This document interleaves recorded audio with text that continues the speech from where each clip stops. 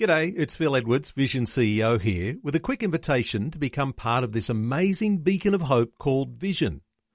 Together we can put our love into action to help people of all kinds build or rebuild their lives on the truth of God.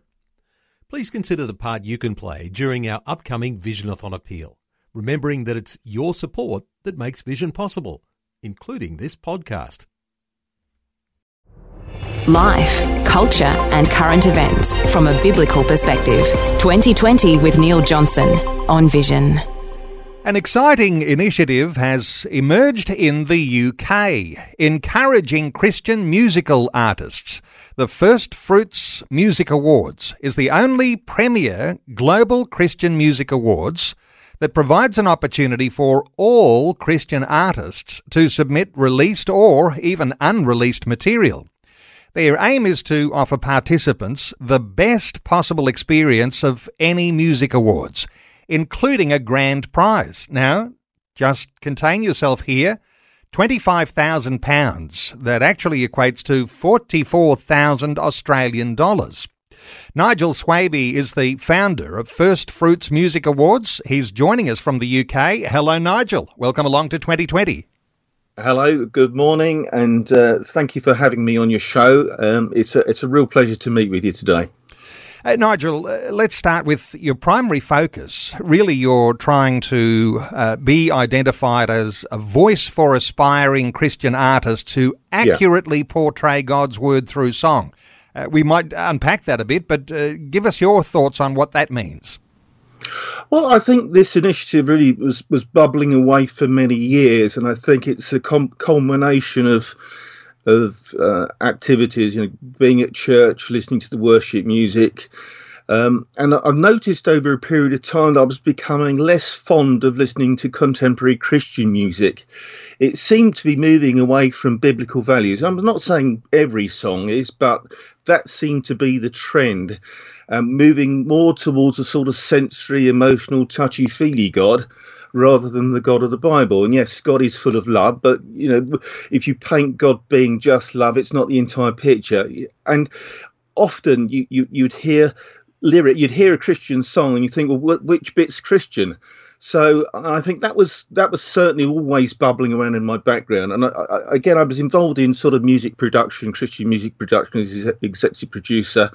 And again, I was really sort of focused on trying to work with independents. Nobody really sort of well known, but independents who really wanted to produce music that was true and honest to God's word. We set up our operation originally in Perth, WA. And I started basically with a blank piece of paper, not knowing anybody in the music scene.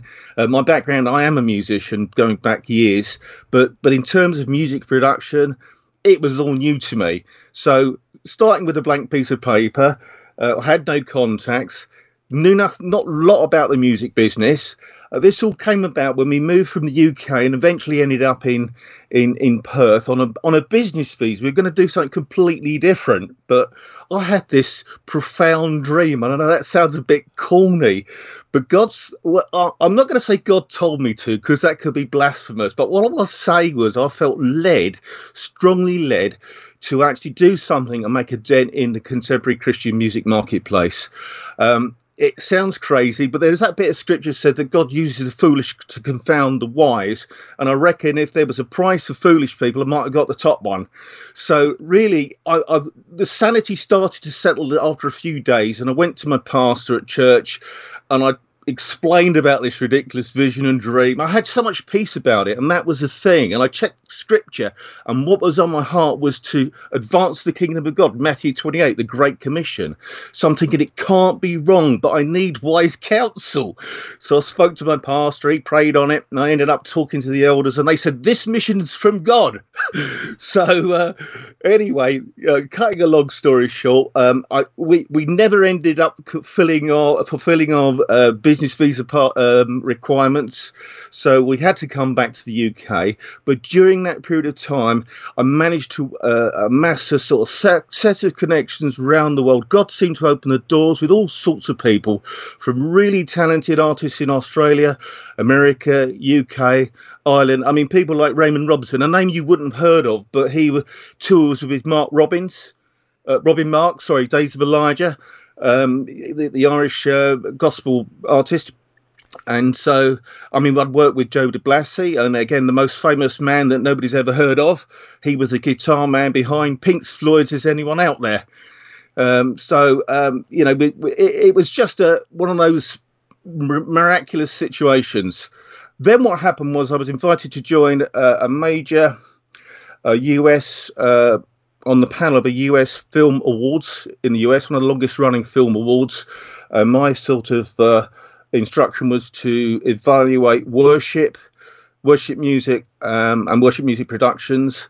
And that was the sort of straw that broke the camel's back. I'd listened to material coming in, and I just thought, where's this going? I just felt in my gut that there was a deterioration in Christian content in modern music. But when you listen to material that has vampires in the title, I don't really need to say any more. Yeah. So suffice to say, that was the straw that broke the camel's back. And I thought, right, we need to establish something. But I wanted it to be, because I've been involved in the production side and understand how the music business works. And it's funny because in the old days, having a record deal had real value, because in the old days, it was physical distribution of records and tapes and things like that.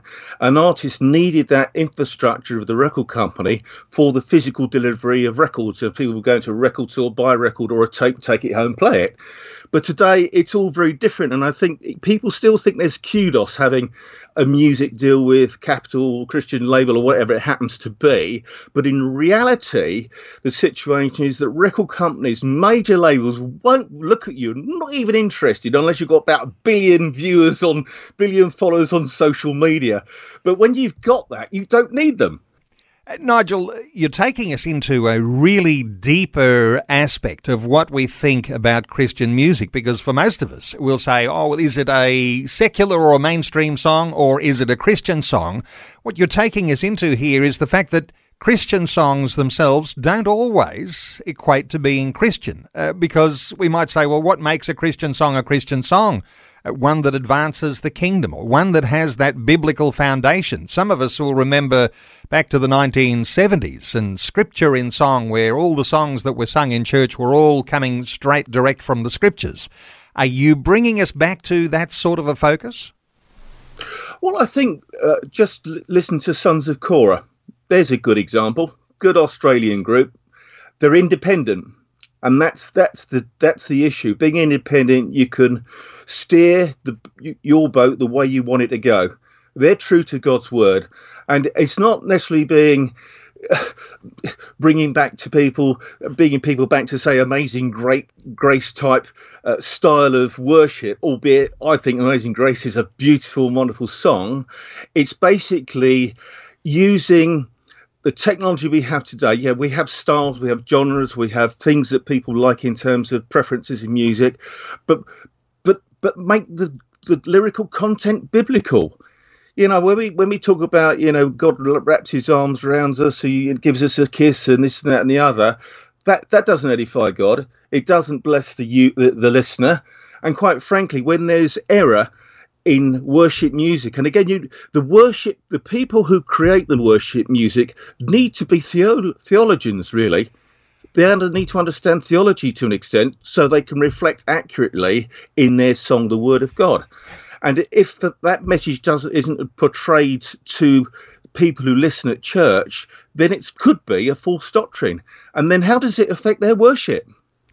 What you're talking about is an extra dimension required almost to revolutionise the way we think about Christian music, because you need this creativity. You need as you've been saying, what the record companies would call for is some sort of X factor, or we might call it a kingdom factor or a Christ factor that has to be there, and it has to be overseen by, if you're not a theologian yourself, it has to be at least vetted by someone who's got a grip on theology. That's what you're saying. We need a revolution here.